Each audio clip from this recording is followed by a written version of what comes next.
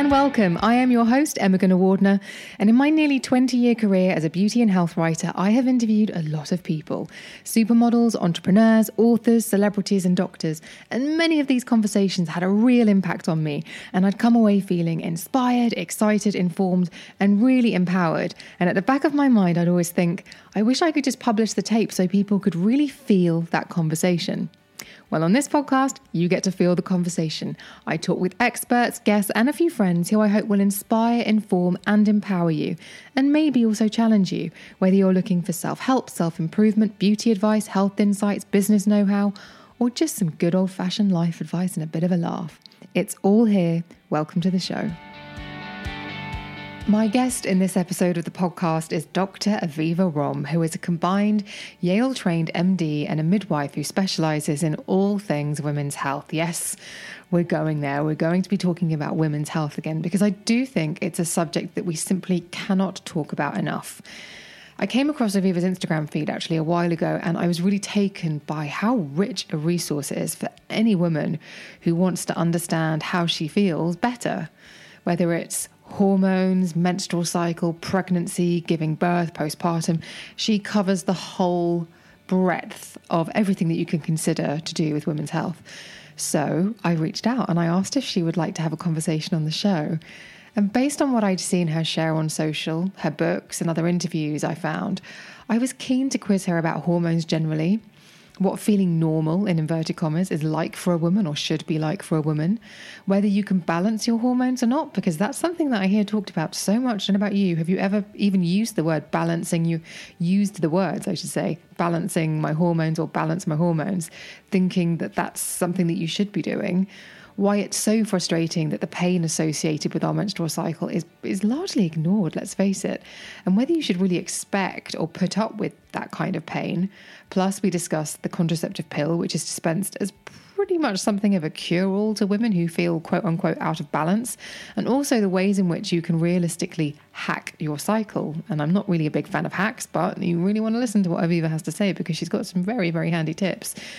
And listeners, I wanted to have this conversation because I know this is information that a lot of you are after. And I also think it's the kind of insight that we can't hear enough. And if you're a woman listening to this, I really hope that you get something useful. And if you're a guy listening to this, I hope it helps you understand the women in your life better. And I'm delighted to let you know that Aviva said yes, and she was so generous with her expertise. And she talks about all of this, everything that I've just talked about. She talks about all of this and more. So clearly, I should just get to the conversation, because this is really important stuff. Knowing ourselves really is the key to feeling good. And as Aviva says in the show, it's important for women to ask themselves, quote, what does it mean to want? What does it mean to need? And what does it mean to be truly aligned with knowing and trusting when we're not being treated the way we feel we ought to be? End quote. So here she is, making her debut. It's the fabulous Dr. Aviva Romm on The Emma Gunn Show.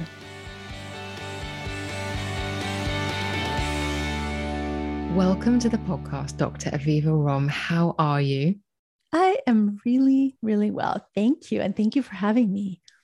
I'm so delighted and excited that you could join me, because I really wanted to talk to you about something that, from everything that I've seen and read of yours, it feels as though this is something you're very passionate about too. And that is empowering women with the knowledge and the facts so that they don't have to accept less than, and less than specifically in the realms of how they feel about their health, how they feel about basically what it means to be a woman. Yeah. As you were saying that, it dawned on me that the words want and need are 4-letter words. I think we've kind of internalized this. I mean, I know I have to unpack it for myself too. What does it mean to want? What does it mean to need? And what does it mean to be truly aligned with knowing and trusting when we're not being treated the way we feel like we ought to be, or just basically treated with respect. And we know when it's happening, but then we sublimate all of that story with another story. Like, oh, the doctor's tired. The nurse practitioners had a bad day. Oh, I'm just reading too much into it, et cetera, et cetera, et cetera. Well, I think something that I'm going to kick off with something that I actually read this morning that I would love for you to weigh in on, but I also think is so emblematic of how women behave. And that is that I saw a post on social media, which listeners, let's say, it doesn't mean that it's necessarily 100% fact, but that the pain that a woman and other people with ovaries can experience during their cycle, particularly period pains, cramps, can be as intense and painful as the pain associated with a heart attack. And yet, yes, we go to work, we power through, we're not afforded the same compassion that somebody would be afforded if they were going into cardiac arrest in that kind of pain. Yes. I mean, I've been very fortunate to have relatively not painful periods. And I've certainly never had a heart attack and hope to never experience that pain. But certainly what's really interesting is taking it a step even further, Emma, is that even women who are having heart attacks are dismissed for their pain. So we know that at least here in the US, and I would imagine this is in other places as well, maybe a little less dramatic, but here in the US, a woman going in for chest pain or symptoms related to cardiac arrest is more likely to be dismissed as having stress or anxiety and more likely to be treated with an anti-anxiety medication and not get a cardiac workup than a man.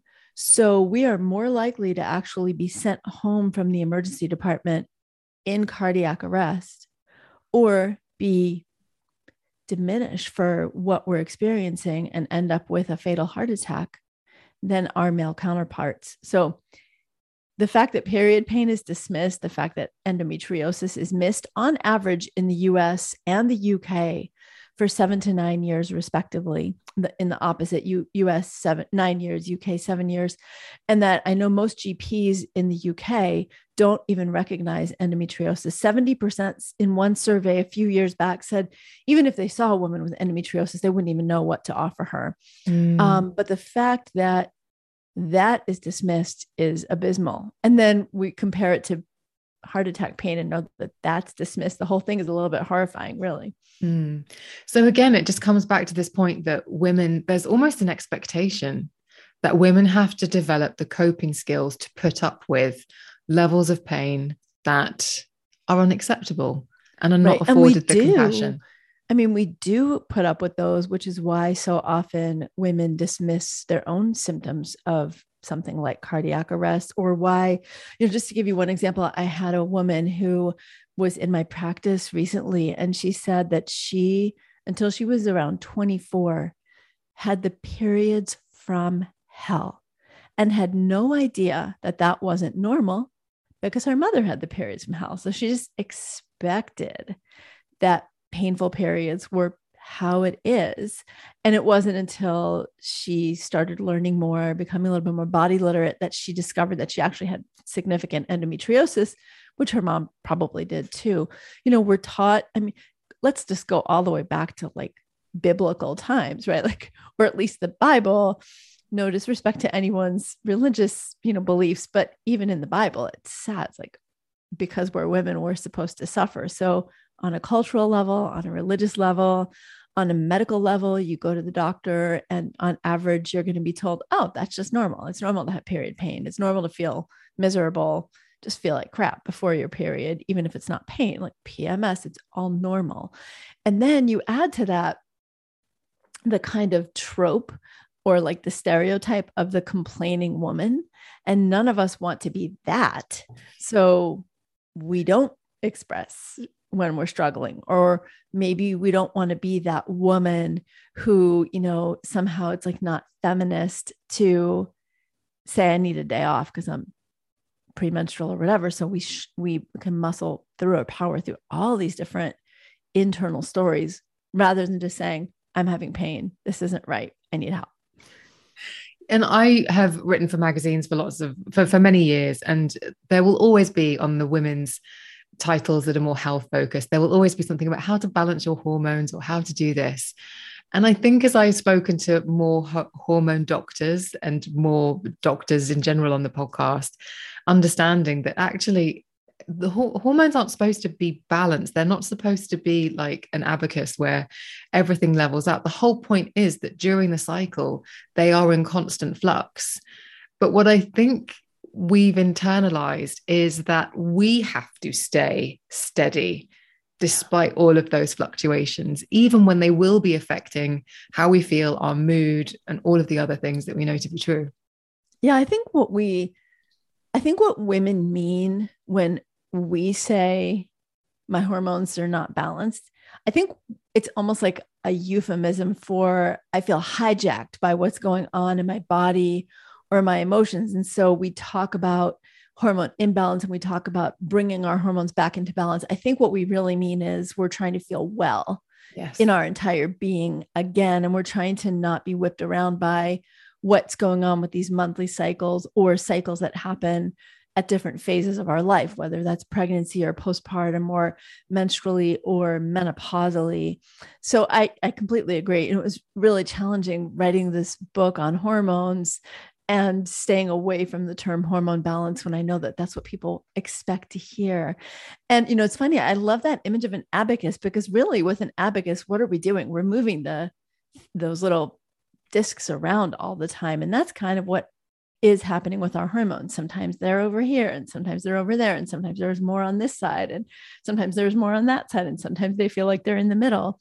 So I think if we can start to understand kind of what the language and the flavor of our hormones is, what to expect, which is that we shouldn't actually, I don't love to use the word should. I try not to should on myself and other people, but I don't feel like we should feel miserable because we have hormones, but we will notice changes. And so noticing those changes, but being taken out of the game because of those changes are two different things. And how can we understand what those changes are, work with them, and especially work with them in a culture that's completely up against, like totally up against our natural flow and cycles. And still live in the world. It's the kind of ever growing challenge or ever existing challenge that we have. And you mentioned the book, so Hormone Intelligence, and I'm curious. From everyone I've spoken to who's written a book, there is a very strong feeling that is that seed that comes up, which is the idea. And I wonder with that book, what was the message that you really wanted women to understand from you? Yeah, the deepest message from me in that book is that even if you are struggling with your hormones, if you're struggling with things going on in your body, it is not your fault. You're not broken. There's not something wrong with you, but that our hormones are incredibly, exquisitely sensitive to the environment that we're in. So how can we look at the total constellation of all the things that make up women's ecosystems globally, but then also our individual ecosystems, and look to where those are causing disruptions in our hormones? That to me is the basis of the entire book. It's so interesting that you talk about how intricate and sensitive our hormones are actually, because I learned that. I mean, we've all been in lockdown. And one of the first things I did out of lockdown was to spend 4 days at a conference with women, and my cycle completely changed. And it was such a sign of, gosh, you really, there's so much that can impact it. I didn't even think being around a group of women at a conference for 4 days would have any impact on me, other than I would lose my voice and feel quite tired by the end of it.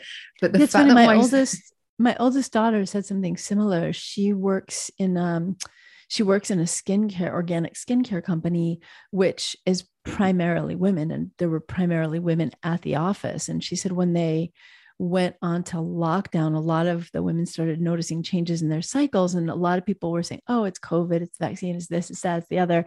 And she said, I wonder if it's just partly just not being around other women as much. And I think there's something really powerful about that. Yeah, absolutely. So it is. And, it's interesting. It's the studies that look at women cycling together. There are just a limited number of studies, and most of them show that statistically we don't necessarily cycle together. But we do know is that being around each other and being in regular connection and communication increases our oxytocin, which makes us feel better, but it also increases our progesterone. And something that increases your progesterone means that it's helping you ovulate. You can't have progesterone if you don't ovulate. So there's something going on there. It just goes to show, doesn't it, that you can try and pay a huge amount of attention to your body. And I think in the last few years, I think women have felt really quite empowered, and we talk about things like the menopause a lot. We talk about cycles and menstruation and hormones much more openly than we did 10 years ago. And yet there's still so much more at play. And one of the things that really blew my mind was the fact that actually puberty and those hormone changes are presenting much earlier than they ever have done. Yeah. I wrote an article when I first started blogging, 8-10 years ago, about puberty happening earlier in our girls. And I thought, what, probably nobody's interested in this article but me, but I'm going to write it. And perennially, whenever I do a social media post on this topic, when I, kind of bring the blog front and center again, it just gets this avalanche of likes and thank yous and emails to my inbox of moms, particularly, who are noticing these early breast development changes, early pubic hair, armpit hair, earlier periods in their daughters. And it's really interesting because we know that, hands down, we know that there are environmental exposures that we're getting that are leading to this, both probably when we're pregnant with our daughters, but also as our daughters are growing. And then we also know that there is implicit racism that adds to this problem, because we know it's much worse for Latina girls than it is for white girls, and then even much worse for Black girls than it is for Latina girls. And this is due to increasing risk of environmental exposure, depending on what environment you're in, coupled with lack of exercise, depending on what kind of community you live in, and the safety and access to exercise or a gym or equipment to exercise with, or classes that you can go to, and lack of access to the quality foods and information that help prevent those early changes. It's pretty complicated, but a really significant problem. I'm thinking back now to the 80s, or maybe it'd be the early 90s, when I was beginning to become aware, and I sent off for my starter pack for when I eventually started my periods. And I kind of had to learn that on the side. There were little leaflets and there were diagrams and what have you. I'm sure everyone can immediately come to the image of how to insert a tampon and all of those sorts of things. Oh my gosh, my cousin. I'm older than you are. So I got my first period when I was 12. So that was 1978. And I have a cousin who is 8 years older than I am. And, when I told her I got my first period, she's like, I'll teach you how to put a tampon and come out in the bathroom. And in retrospect, I think it's so cool that she offered me. But at the moment, I was just horrified. I was like, no, thank you. That's okay. It just seemed a little too personal and private. But yeah, we don't get that information. Most women don't even know what's going on down there. They have no idea what their bits are. They don't know what a clitoris is. They don't know that there are 3 holes down there, the urethra and vaginal opening and anus. They just have no idea. So putting a tampon in, or a cervical cap, or a menstrual cup just seems so out there for so many people. Yeah, if you don't actually understand the anatomy. And how many things have I seen recently about people saying, can we just be clear that that is not a vulva? This is a vulva and this is a vagina. Yes. Oh my gosh. It's one of my little, not pet peeves, because I get it why people are, they just don't know. But when I see a health professional or, wellness person saying something like that, I'm just like, oh my gosh, let's get the terms right, folks. So, and then there's the terms. Let's just say, like, vagina means a sheath for a sword. So we got to find better language too. I think it'll make us all happier and get the words right if we have better words. You're absolutely right. So, seeing as this is starting a lot earlier, and even we can recall that the information wasn't necessarily there for us, and even though it is changing positively, if someone's listening to this and they have a young daughter, what would be the information that you would like to share with them to make the next generation's experience of entering this phase of their life easier and less bamboozling? I love that word. Bamboozling. That's great. I would say just be open and not ashamed, transparent, have menstruation be part of the normal conversation. And at the same time, be respectful of where you're, and not just for your daughters, but your sons too. Have the word period, moon time, whatever you call it, have to be part of the normal conversation and how you're feeling. Mom wants to take a little break right now because I just started my period and it's just a day for self-care. I mean, what a message to give to not only our daughters, but our sons and our children's gender fluidity. So who knows what they're going to be, but giving that information. And at the same time, you don't have to necessarily invite them in the bathroom while you're changing your tampon, because that might be over the top, right? We need to know each of our children and meet them where they are. For most kids, that would probably not what they want. And have books around, listen to podcasts together, have the conversations younger so that it's just normalized. I think everything we can do to normalize menstruation is so important. There's a word that I've heard you use before, me search, which is, well, explain to the listeners what that is and how that is actually incredibly empowering. Yeah, I don't remember where I first heard that term. I had a mentor many, many years ago. She's passed now, but she used to say, instead of that you were doing interviews, you were doing interviews. And so I don't know if she said me search, but somewhere along the line, this idea that rather than always just looking outside of ourselves for information, research, we're actually gathering information internally. So a great way to do that, and this is a wonderful thing to give to your daughter and do together, is just having a menstrual cycle chart and charting when you get your period, charting not just what your physical changes are throughout your menstrual cycle. So throughout that whole month or however long your time is from when your period starts to the day before the next one starts. But how are you feeling? For example, this particular mentor, she used to say, pay attention to what clothes you're wearing at different times of your cycle. And I used to notice that I would wear much more sexy clothing. And this is I'm talking the early 80s. I was wearing much more, like sexy clothing. And then premenstrually, I'd find myself pulling out this old red sweater that my grandmother gave me only to start my period the next day. I was just like, it was month after month. And I started noting this. I was talking with someone I interviewed for my book who is Sarah Hill. She's an incredible menstrual health researcher.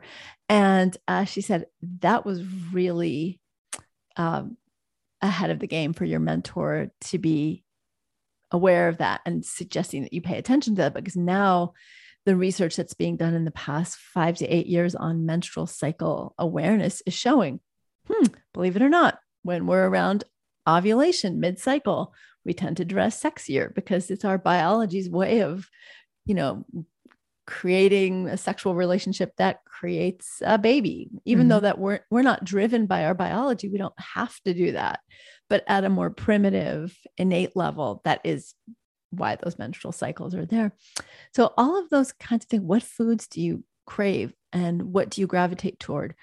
Maybe you love doing CrossFit or some kind of intense training in the first half of your menstrual cycle or around ovulation. And then premenstrual, you're just like, I just really want to do some restorative yoga. So learning to pay attention to that. And that's what I call me search.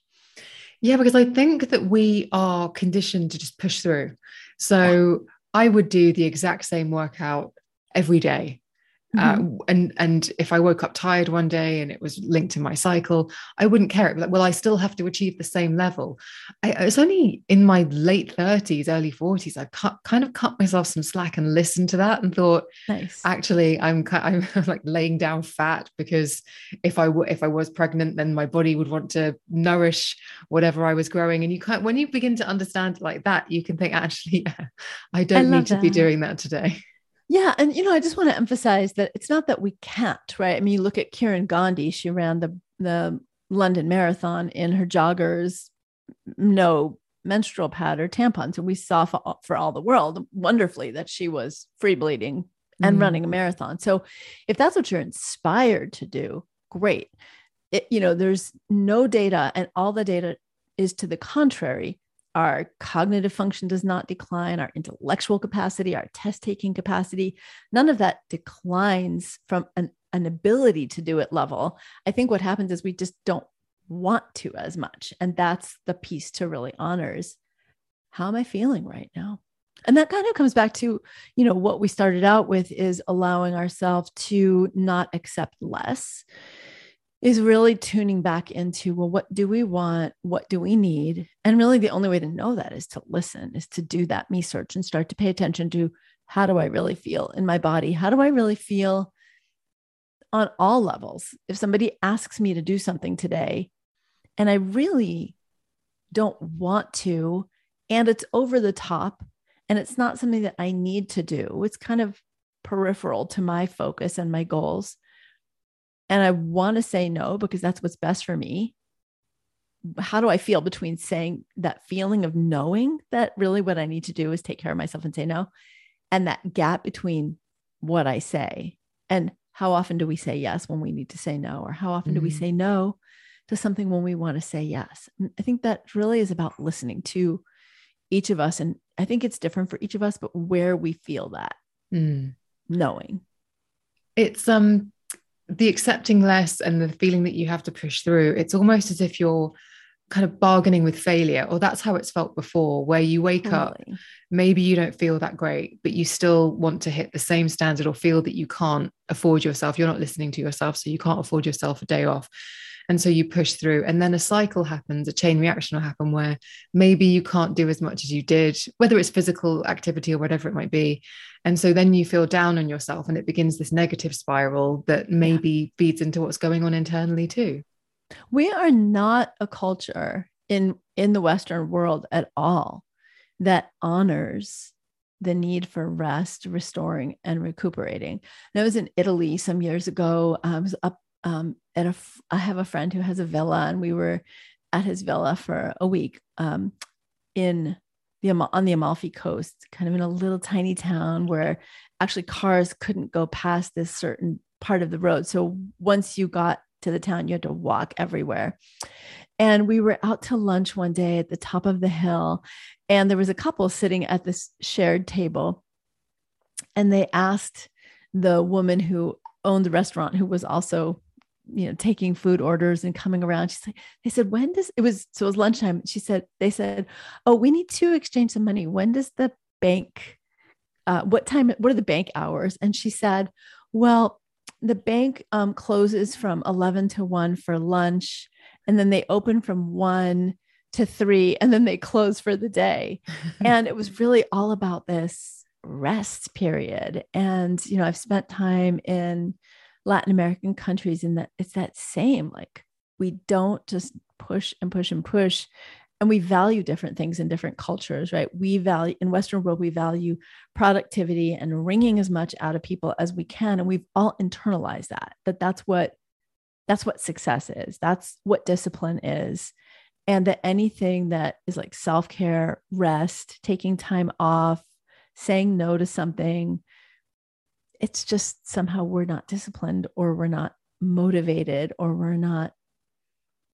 we don't have the right goals. It's just so not true. And what's really interesting, Emma, is that every single study that's coming out right now, whether it's studies on the 4-day work week, or for healthcare providers taking time off, not getting burnt out, we are actually more productive. We're happier.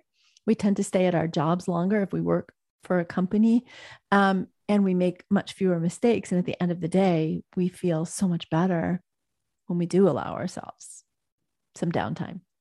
I just took a colossal moment of walking my talk, because I had the most intense 18 months of work last year. I mean, it was like equivalent to being in medical residency. Wow.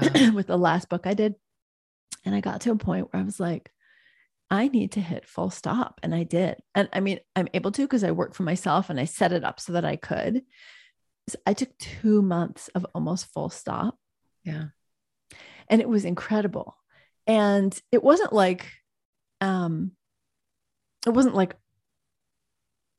easy. I had to make choices. I had to trust that it was okay to not do as much social media. and that it wasn't going to all fall apart, that it was okay to not be promoting something. Like it was okay to make a little less right then and kind of trim back a little bit to be able to take that time. And it was just incredible.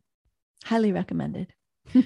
I didn't think I would reference the film Showgirls during our conversation, Aviva, but I will, because I think it speaks to the line in that film, which is there's always someone younger and hungrier coming down the stairs after you, and they'll push you and they'll take your spot.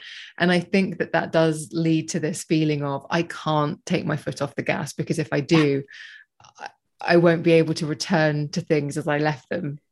That is such a great line and such a great visual too.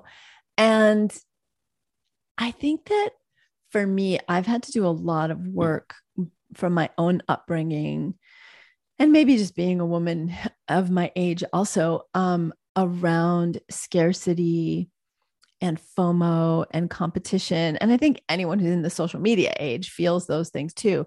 And isn't that also just based on this idea that as women, we're in constant competition with each other and that there isn't enough to go around? And neither one of those is actually true. And I've really deeply seen that and come to believe that more and more. And when we can allow ourselves to believe that, truly believe that, it can transform everything. I'm really keen to ask you, we sort of touched on it a little bit, but about the cycle and the things that may happen and the things that we may notice.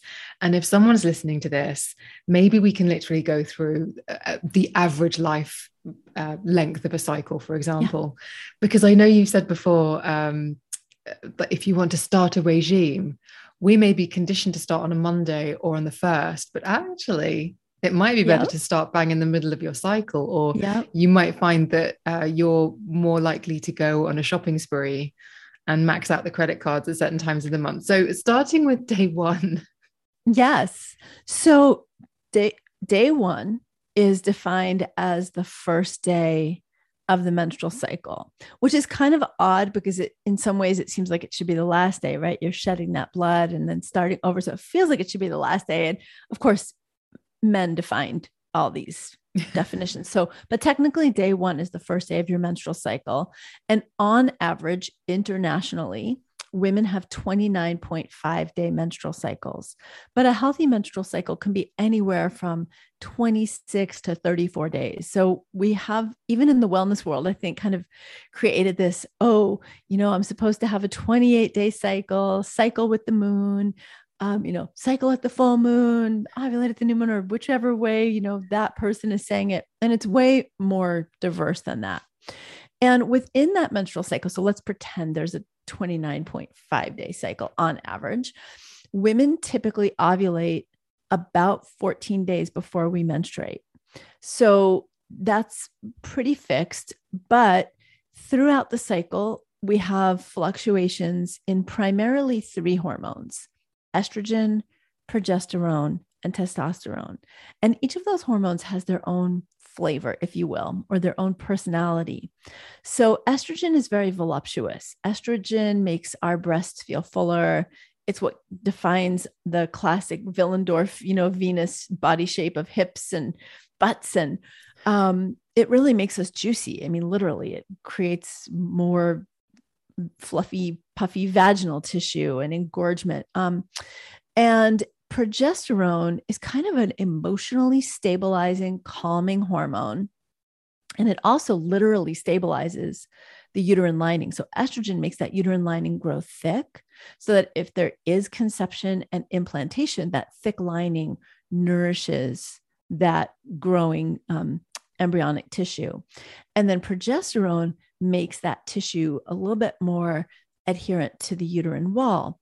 And then testosterone gives us a lot of vigor and drive and motivation. And so as we are approaching.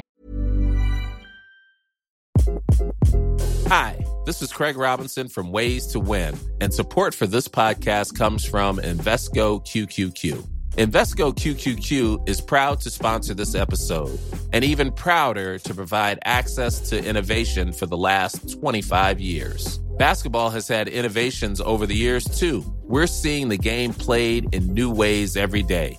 Learn more at Invesco.com/QQQ. Let's rethink possibility. Invesco Distributors, Inc.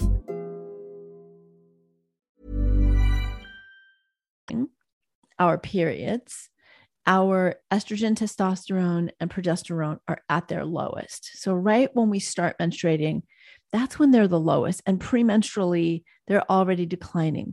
So that's why premenstrually, our mood's often lower, our energy is lower, our drive is often lower. Like if you ask someone the day before their period if they feel like starting to write a book, I mean, unless they get a creative surge, which some women really do get, that like deep inner, maybe if they're writing a book about like the creative deep feminine for sure, but probably not an economics book. They're going to look at you like, yeah, not today, bud. Like talk to me in 2 weeks.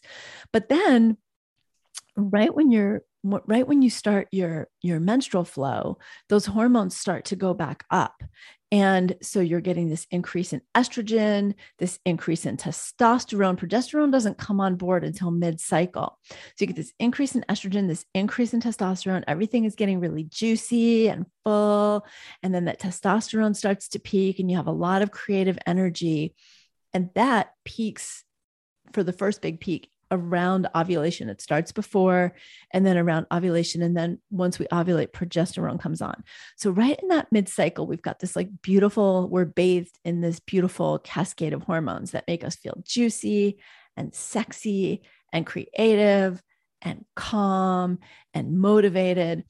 And interestingly, our inflammation is at the lowest and our ability to muscle repair is at the highest. So toward what you were saying, mid-cycle is a great time to start a new, like if that's when you want to like first get on, some kind of like more intense exercise practice, that's a great time to do it. Interestingly, also peri-ovulation, around that time of ovulation, our appetite is lower. And so if you're wanting to do something, lightening up what you're eating for a minute, so you're just kind of like doing a little bit of like, I don't know. I don't like to use the word cleanse because I don't like to think of us as not clean. But if you want to do like a little fasting, something, or just a little lighter eating, cleaning out the closet for spring in your diet. That's an optimal time to do it. Whereas premenstrually, when you're kind of wanting the carbs and the chocolate, it's almost like you're setting yourself up for failure. And there are reasons that we want those carbs premenstrually. Interestingly, serotonin is the hormone that makes us feel good. It's one of the hormones that makes us, or neurotransmitters, I should say. It's a brain chemical that makes us feel good. When estrogen goes down, estrogen is one of the building blocks of serotonin. So as our estrogen goes down, our serotonin goes down. What foods help keep our serotonin up? Healthy carbs. So chocolate also does that. So eating healthy carbs and some chocolate premenstrually is great. And if you know that, that's the me search. If you know that, you can do it preventatively. Or if you know that you typically just don't feel like going for that run or going to the gym or whatever it is you do for movement, do restorative yoga for a few days, leading up to your moon time. If you do struggle with motivation, for example, it could be that your testosterone's a little bit low. If you mid-cycle don't feel your best, it may be that some of the hormone shifts that you're experiencing are giving you messages through how you feel. So there's a lot that we can learn if we understand the sort of personalities of the hormones and how they show up when they're either a little high or a little low. That's them talking to us. Very, very cool stuff. And keeping a menstrual cycle journal is one of the best ways to just start to pay attention to yourself. It's phenomenal information. I'm sure there'll be people listening to this who think they maybe have got the short end of the stick, that their hormones affect them more than other people, and they seem to have higher highs or lower lows. That's absolutely true. So many women do. And is that just are those just your factory settings, or is there something that you can do with those? Can you influence those by making lifestyle changes or changing your diet? I know that you've talked about the link between the microbiome and the way that our hormones function. So if someone is listening to this and they think, I do feel as though I'm on a roller coaster every month, are there changes they can make? So yes and yes. For some women, those are our factory settings. If your mom and your sister and your grandmother all had hypothyroidism, doesn't mean you're going to have hypothyroidism. You don't have to just inherit all that. You don't have to have all the traits that you inherit become manifest, but you are more at risk. If your mom has endometriosis or your sister has endometriosis, there's a much greater chance that you will, because of those factory settings, inherent inflammatory changes that may be preset genetically, either in the family lineage, or maybe something happened during your mom's pregnancy. She had gestational diabetes, of course, no fault of hers either. That happened. Now you inherited more inflammatory changes. Maybe her gestational diabetes affected your insulin settings, and now you have PCOS, polycystic ovary syndrome, which is why I think it's so important for us not to blame ourselves. I also think it's really important to recognize that we have to be very careful when we hear people in the wellness space, whether it's an MD, a health coach, a nutritionist, celebrity, anybody, say, I've cured this and you can too, if you just do what I say, because they may have had a milder case. They may have had a different underlying reason that something happened for them. We're all different. And so it's really important. I don't want anyone to feel like a failure if they need the medication because they tried everything and it just didn't get them where they needed to go, or the diet alone just didn't do it. But that said, there are a lot of things that we can do. So just for example, we know that women who have higher levels of inflammation are much more likely to have worse period pain or period pain in general. Women who have higher levels of estrogen, which could be due to environmental chemical exposures, dietary factors, gut microbiome factors, may have higher estrogen as a result. And because of that, may experience heavy periods or more breast tenderness. We know that women who eat more red meat rather than more fish and more vegetables and fruits are more likely to have endometriosis and more likely to have worse endometriosis symptoms. And that by making some of those changes, we can reduce the severity or the intensity of endometriosis pain, for example. So there's a lot that can be done. In my practice, I look at stress, I look at diet, I look at gut, I look at sleep patterns, I look at environmental exposures, and also our own innate detoxification systems. And I also look at the stories and beliefs of the culture that we live in and our own body beliefs that we have from our culture or that we may have inherited through expectations from our moms or grandmothers. It's so complex, but actually, as you're saying, there are so many little clues along the way. It is about maybe keeping that diary and understanding, doing a bit of questioning to your relatives maybe, and you can begin to piece things together that could be really helpful. And you referenced it earlier. Sometimes people go to the doctors and they don't feel as though they're heard. And as much information as you can take and say, I'm presenting you with this, and I would like to feel better than I do. Please, can you help me? I love that. It's so humble and vulnerable. Like, how could somebody say no to that? Right. And it's so much what we want to receive. Unfortunately, most Western physicians aren't trained in the nuances of nutrition or what we might be able to do with the microbiome, even things just as simple as adding more fiber or diversifying our diets just to help that microbiome along. Or they're not familiar with the impact of stress or circadian rhythm disruption, sleep problems on women's hormonal cycles, menstrual cycles. So often we need to get the information from our doctors that we can get from them, and then piece together either through our own research combined with the me search or other practitioners who may offer some of those insights that fill in the gaps of what conventional physicians don't know, because we're not taught. I mean, I spent 7 years in medical training, and that taught universities and medical institutions. And there were 2 classes on nutrition in 7 years, one that I taught and one 50-minute talk that was given by a physician who happened to be at that university, who was also a health celebrity. And he spent the first 20 minutes of a 50-minute class reading a poem. And it's just like, that's all the nutrition that 100 doctors in that 4-year span of medical training got. And in 3 years of residency, nothing.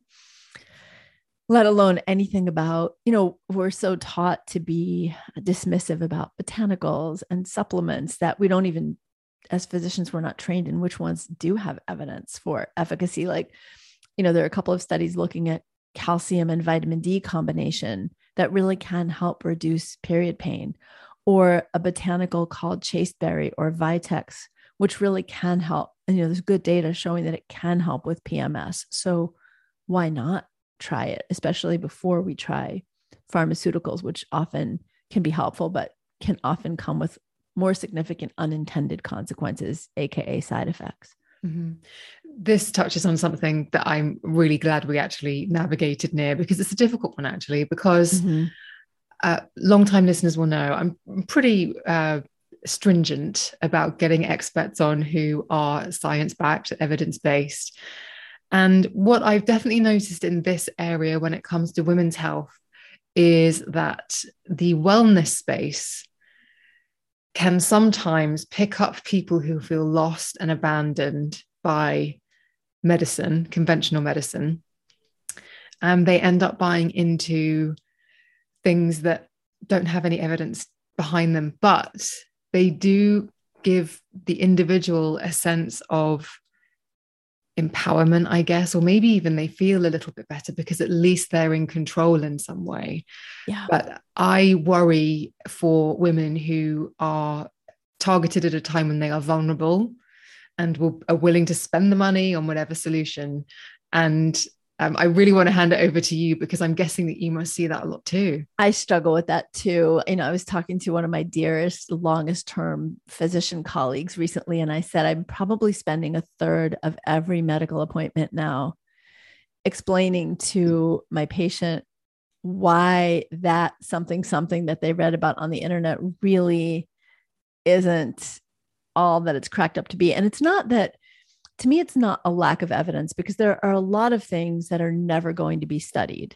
So there's just not, there's not a lot of incentive for the big research institutions to research certain herbs that people can grow in their backyard. Most research and development is happening because at the end of the day, a device or a pharmaceutical can be created that will make the research institution, often a pharmaceutical company or a university, medical school, hundreds of millions or billions of dollars. And I don't mean that in a sarcastic or jaded way. That's just the actual reality. So they're not going to necessarily go study Vitex or chasteberry when that can be grown and made by an herbal company anywhere, right? Unless they can find a specific formulation that is patentable and unique and sellable. Mm-hmm. So, there's the challenge to say, okay, well, what level of evidence do we need? And also keep in mind that it's not just the wellness industry or movement that is targeting women. Pharmaceutical companies also target women. So even pharmaceuticals that are intended for men will often target women, because women are more likely to get their boyfriend or their male partner or their father into the doctor's office than the man will himself. So we're targets left and right. So, and I couldn't agree with you more. I mean, there's so much desperation that women will try pharmaceuticals that are not well evidence-based for women, and not well researched for women at doses that don't necessarily correlate with our unique physiology. And we will fall prey to all kinds of testing and diagnoses and supplements and protocols in the wellness world. So for me, I think I see my role increasingly in this space as trying to fill that gap and saying, okay, here's when this is needed. Here's when that's reasonable and okay. It's when there's evidence against something, or when somebody is misrepresenting the level of evidence, that I think is really complicated.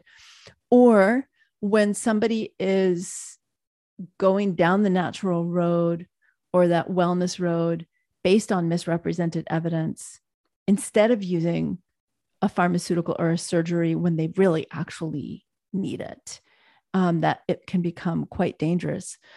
So I couldn't agree more. It's really tricky. For me, a big piece of what I'm doing right now is just trying to provide that voice, increase my own team's research capacity so we can be keeping up with the noise on both sides. And I think, for us as women too, even when we feel totally lost and confused and desperate, to not surrender our power, but to really ask the questions, really think through, really look at where's the information coming from. There are so many companies now, for example, supplement companies that boast research about their product. But then when you look, the company owner is the one doing the research, and the research isn't being published in real journals. They're like journals that anyone can publish in. So it's hard though, right? Because then you don't feel well. And now you have to also be in charge of your own care. And that's exhausting. So there's not one easy answer, but yes, seeing what the best evidence is, finding those few people that you can really trust, reading between the lines, looking at who's profiting from what you're purchasing, all big, important things to do.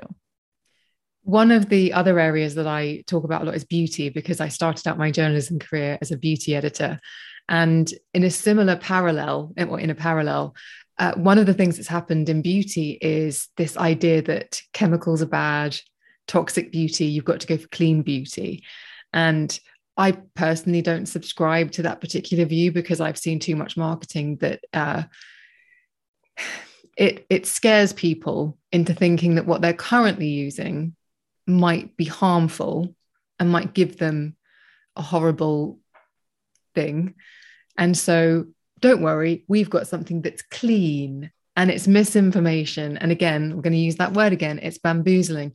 And it really upsets me because it's not accurate and it confuses things, and it makes jobs harder for dermatologists and formulating chemists to actually do their jobs. Because when you actually speak to the average woman, they have heard something scary. And we all do it. We hear something scary. We hear something might cause cancer. And what's the first thing you do instinctively? You stop using it. Yeah. I think that, it's very similar. I agree with you. I do want us to be thoughtful about the phthalates and essentially like anything that is plastic based that ends up in a product. Mm-hmm. So phthalates are a big one. They're in fragrances, they're softeners. And we do know that they can be endocrine disruptors. I don't think that cancer is the likely result of most of those products. I think the more likely result is hormone disruption, which at the extreme perhaps could become a source of cancer, but it's more like the day-to-day bits of endocrine disruption. But when you actually look under the hood at a lot of companies that say they're clean, if you will, I'm doing this with air quotes if you're listening and can't see me,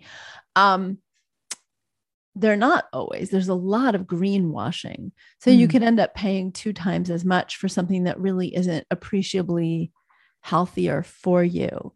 So the way I look at it is anything that you're putting on large swaths of your body, your body lotion, your soap, your shampoo, your moisturizer, and your lipstick, because we eat a lot of lipstick off of our lips. Mm-hmm. Anything that's going on large swaths of your body, have it be as ecologically and personally hormone friendly as possible. I don't think that your mascara is going to be a big risk of your, or your eyebrow stuff is going to be as a huge risk. We're not applying that to large areas of our body. And then I'm careful with fragrances, anything that has fragrance, because we do know that fragrances, even just inhaling them over time, can act as endocrine disruptors. So I'm cautious, but I agree. I think that we can go a little over the top. I mean, from an environmental perspective, less is more. And anything that's more ecologically friendly is phenomenal. So better packaging, fewer products, all of that, I'm 100% for. Because it is that parallel, isn't it? In beauty, it might be clean beauty, but in women's health, it could be, don't have this pill, for example, the contraceptive pill, don't take that, use this instead, because that has implications. And I will be very honest with you, I was put on the pill age 17 because I had undiagnosed polycystic ovary syndrome from the age of 11. At 17, someone said, oh, we can sort out your facial hair and your acne and your alopecia and your weight gain and your body hair. All you need to do is take this. I blindly took it for 20 years until there was cancer in the family. And I thought, oh, artificial hormones, maybe I should just stop. And so it's those knee-jerk reactions. But I was very, very happy to take that for a while. And it did make me feel much better. Yeah. And I have patients who sometimes have PCOS with cystic acne, and a low testosterone producing birth control pill can make all the difference between whether they show up for job interviews or whether they go out on dates or go out with their friends.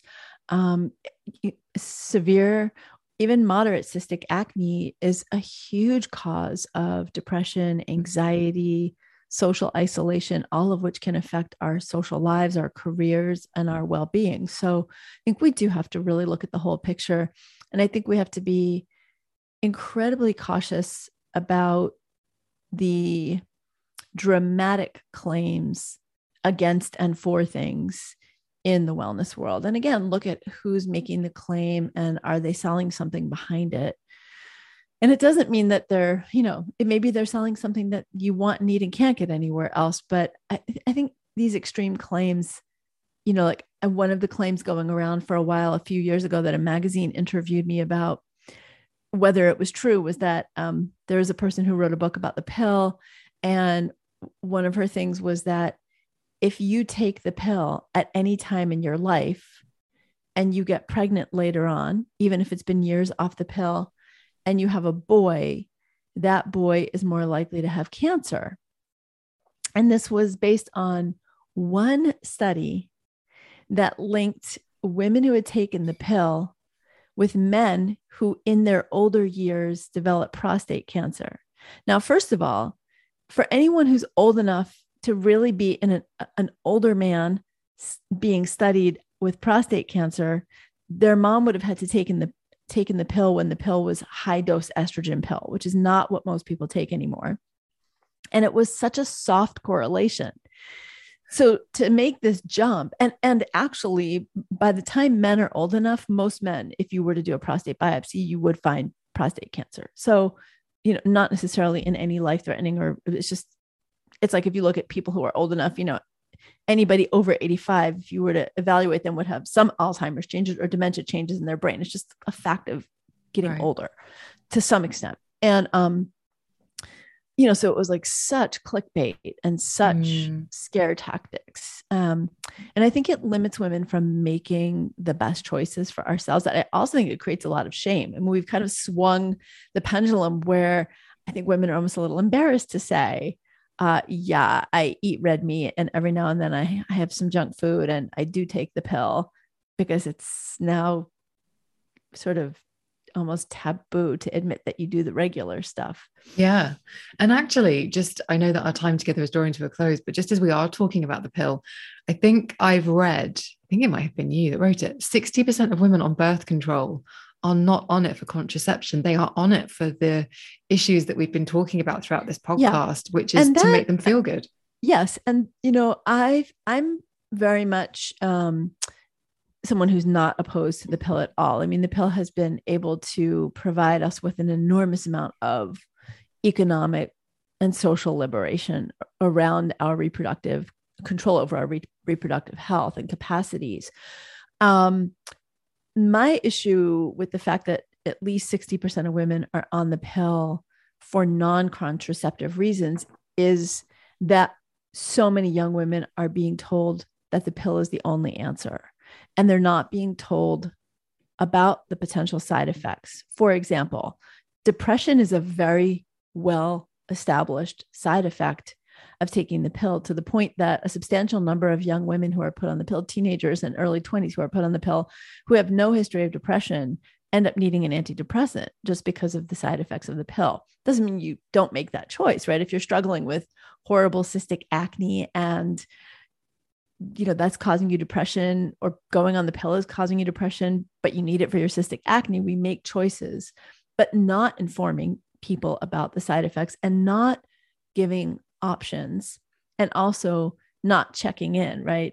Okay, well, you've been on the pill since you were 13 and now you're 17. Do you still need it? You've been on the pill since you were 13 and now you're 27. Do you still need it? We're not doing that check-in. We're just going to put women on the pill and say, when they're 12, and say, call me when you're ready to go off it and have a baby. Yeah. Yeah. It's so true.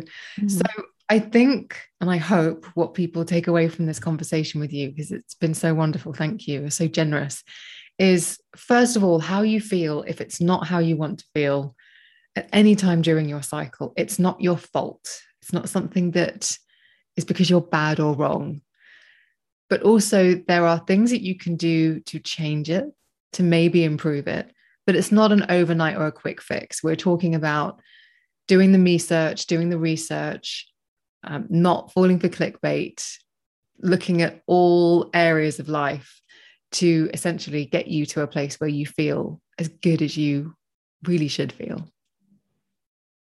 Absolutely. It's a beautiful summary. And not feeling like you have to either or. It's not a natural approach or a pharmaceutical approach.